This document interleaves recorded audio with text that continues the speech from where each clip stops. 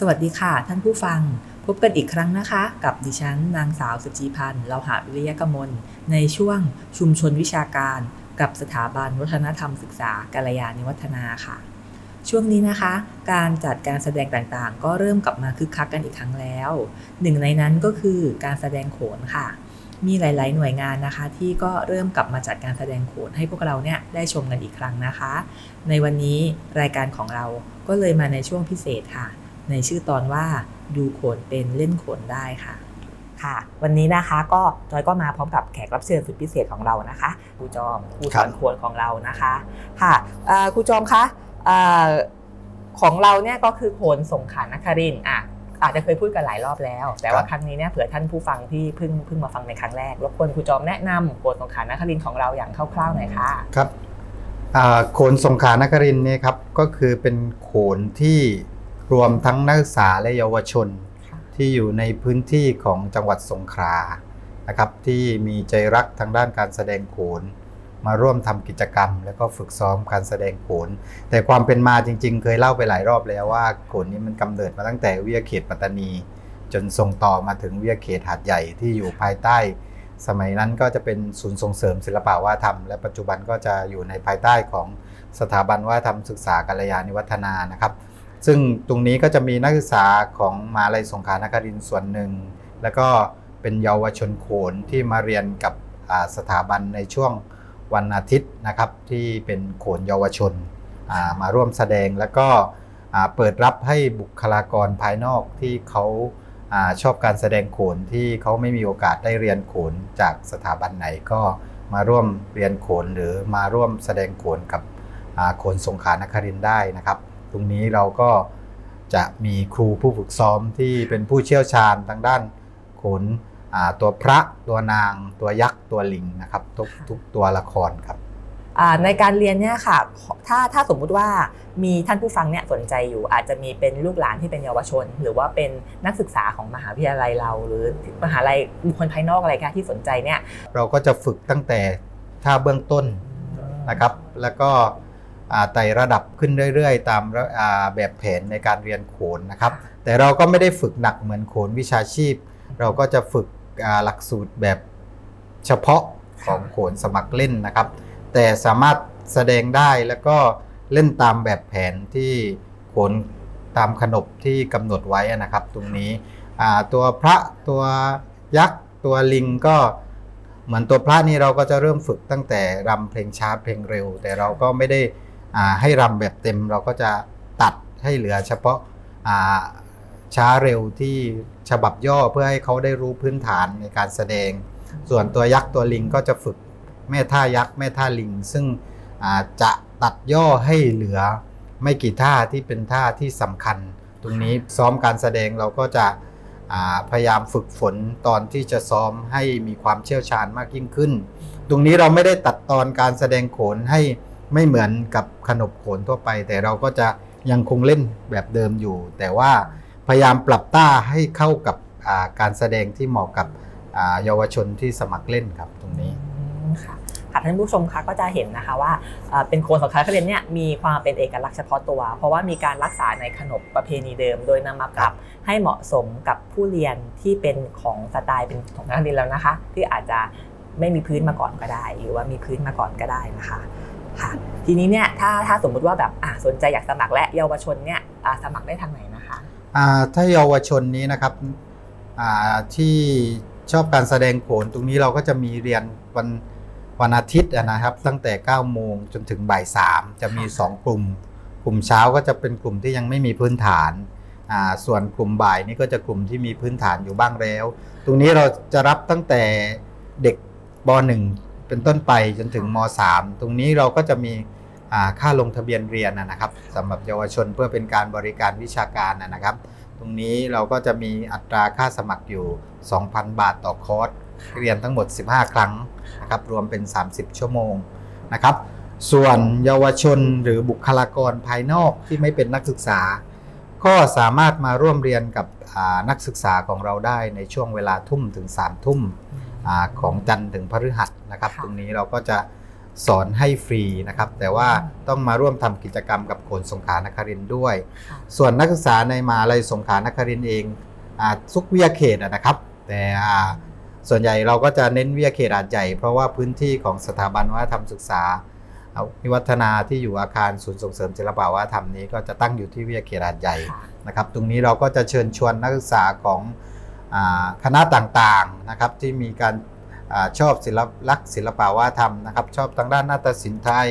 ชอบศิลปะการแสดงอื่นๆที่เกี่ยวข้องกับนาฏศิลป์ไทยนะครับเชิญมาร่วมสมัครแสดงโขนสงขลานครินทร์กับเราได้นะครับตรงนี้ก็ไม่จำเป็นต้องมีพื้นฐานมาก็ได้นะครับตรงนี้เราก็จะฝึกฝนให้แล้วก็จะได้มาร่วมแสดงโขนสงขลานครินทร์กับเราครับค่ะก็จะเห็นนะคะว่าทุกกลุ่มเนี่ยสามารถมาเข้าร่วมได้ของเยาวชนก็อาจจะเป็นคอร์สที่เรียนมีค่าใช้จ่ายหน่อยแล้วก็นอกนั้นนักศึกษาหรือบุคลากรมวลทั่วไปเนี่ยฟรีเลยมาด้วยกันนะคะขอแค่ท่านมาด้วยใจรักเราก็มาร่วมอยู่ในโขนสงขลานครินทร์ด้วยกันนะคะค่ะแล้วมีการฝึกซ้อมแล้วเนี่ยปีนี้เราจะจัดแสดงโขนสงขลานครินทร์แล้วใช่ไหมคะครับเราก็หยุดมาหลายปีแล้วเนื่องจากสถานการณ์โควิดนะครับก็ปีนี้ก็ประจวบเหมาะกับได้เปิดโอเพ่นในการแสดงในที่ปิดหรือที่สามารถรวมคนได้นะครับตรงนี้เราก็จะจัดโขนประจำปีขึ้นมาเพื่อเปิดตัวขึ้นมาใหม่นะครับตรงนี้ที่คาดหวังไว้ว่าเราก็จะเล่นประมาณเดือนธันวาคมนะครับธันวาคมมากเลยนะคะก็ต้องติดตามว่าเราจะแสดงตอนอะไรแล้วก็จะแสดงช่วงไหนนะครับให้แฟนโขนสงขลานครินทร์โปรดติดตามปีนี้จะทำให้มีความอลังการยิ่งกว่าเดิมนะครับเป็นประมาณช่วงธันวาคมนะคะตอนนี้ตอนที่เท่าไหร่ได้แล้วคะครั้งนี้ถ้าเล่นรอบก็น่าจะเป็นครั้งที่12ครับน่าจะเป็นครั้งที่12แล้วครับได้ค่ะสำหรับแฟนสงขลานครินทร์เราห่างหายกันไปนานนะคะปีนี้โขนสงขลานครินทร์กลับมาอย่างยิ่งใหญ่กว่าเดิมนะคะมาเจอกันในประมาณช่วงเดือนธันวาคมใช่ไหมคะโอเคค่ะทีนี้ครูจอมมีอะไรฝากถึงแฟนๆโขนสงขลานครินทร์บ้างไหมคะครับอยากเชิญชวนให้ทุกท่านเข้ารับชมโขนหรือสัมผัสการแสดงโขนนะครับตรงนี้ถ้าเกิดเราไม่ลองสัมผัสหรือลองชมโขนเราก็จะไม่รู้จักโขนซึ่งเป็นนาฏศิลป์ชั้นสูงของไทยนะครับตอนนี้ก็ได้ขึ้นทะเบียนเป็นมรดกโลกที่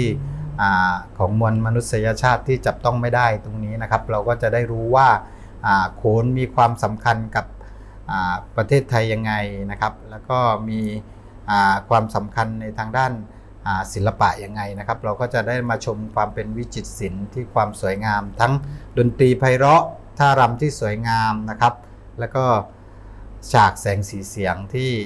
ตระการตานะครับตรงนี้ทั้งรวมทั้งเครื่องแต่งกายที่มีความเป็นเฉพาะ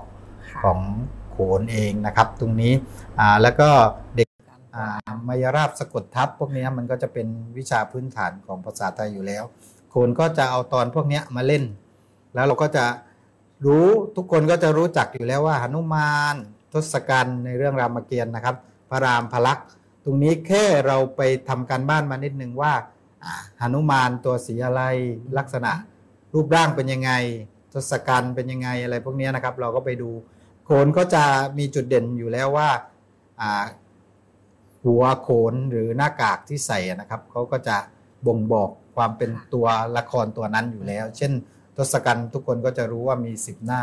ทศกัณฐ์เขาก็จะปั้นรูปหัวโขนมามี10หน้าเลยครับตัวสีเขียวตรงนี้สีก็สำคัญนะครับสีตัวละครตรงนี้อยากให้ผู้ชมเข้าไปศึกษานิดนึงว่าถ้าพูดถึงตัวหนุมานต้องสีอะไรตามที่วรรณคดีเขียนไว้แต่ว่าดูไม่ยากครับเพราะว่าตัวละครของโขนเขาก็จะทำให้เหมือนแบบที่วรรณคดีเขียนมานะครับว่าลักษณะมันเป็นยังไงแล้วก็ถ้าตัวละครอะไรที่แปลกไปในนั้นเราก็รู้ว่าเราต้องไปอ่านเรื่องย่อที่ว่าจะเล่นตอนนั้นนะครับตอนนางลอยมีตัวอะไรที่สำคัญเช่นนางเบญจกาอะไรแบบนี้นะครับเราก็จะไปดูว่าเป็นรูปลักษณะเป็นยังไงอะไรแบบนี้นะครับค่ะก็คืออาจจะไปดูเรื่องย่อก่อนแล้วก็ไปศึกษามานิดนึงว่าตัวละครตัวนี้เนี่ยเขาผิวกายสีอะไรหัวโขนเป็นอะไรยังไงใช่ไหมคะ แล้วในส่วนของการที่มีการใช้เป็นภาษาท่าทางท่ารำอะไรตรงนี้ค่ะถ้าเราเหมือนกับว่าถ้ารู้มาก่อนมันจะมีผลให้การดูของเราดีขึ้นไหมคะแบบรำท่านี้แปลว่าอะไรอย่างเงี้ยครับตรงนี้ส่วนใหญ่เวลาเราจะจัดโขนเราก็จะมีจัดนิทรรศการให้ความรู้ก่อนนะครับถ้าท่านผู้ชมเข้ามาชมโขนก็อาจจะมาก่อนเวลาสักนิดนึงเราก็จะมีบอร์ดหรือนิทรรศการให้อ่านก่อนเพื่อจะให้ทำความเข้าใจจริงๆภาษาท่าของการแสดงโขนมีความสำคัญนะครับทั้งภาษาท่าและนาฏยศัพท์คือจริงๆแล้วมันก็ไม่ยากอย่างที่บอกนะครับก็คือภาษาท่าของโขนก็จะเรียนแบบท่าธรรมชาติท่าเดินหรือท่าเรียกไปมาหรือท่าโกรธนะครับท่ารักอะไรพวกนี้ก็เรียนแบบจากท่าธรรมชาตินะครับคาดว่าคนดูโขนก็น่าจะดูออกว่าแปลความหมายว่ายังไงไม่ใช่ว่าตัวโขนแสดงแล้วไม่มีการพูดนะครับก็จะมีการพูดภาคเจรจาของโขนตรงนี้ภาคเจรจาเราก็พยายามแต่งบทให้ผู้ชมได้ง่ายมากที่สุดแล้วโขนสงขลานครินทร์นี่ก็จะพิเศษนิดนึงเราก็จะเชิญศิลปินพื้นบ้านที่เป็นศิลปินโนราของชาวใต้มาเป็นตัวแสดงเชื่อมระหว่างโขนกับ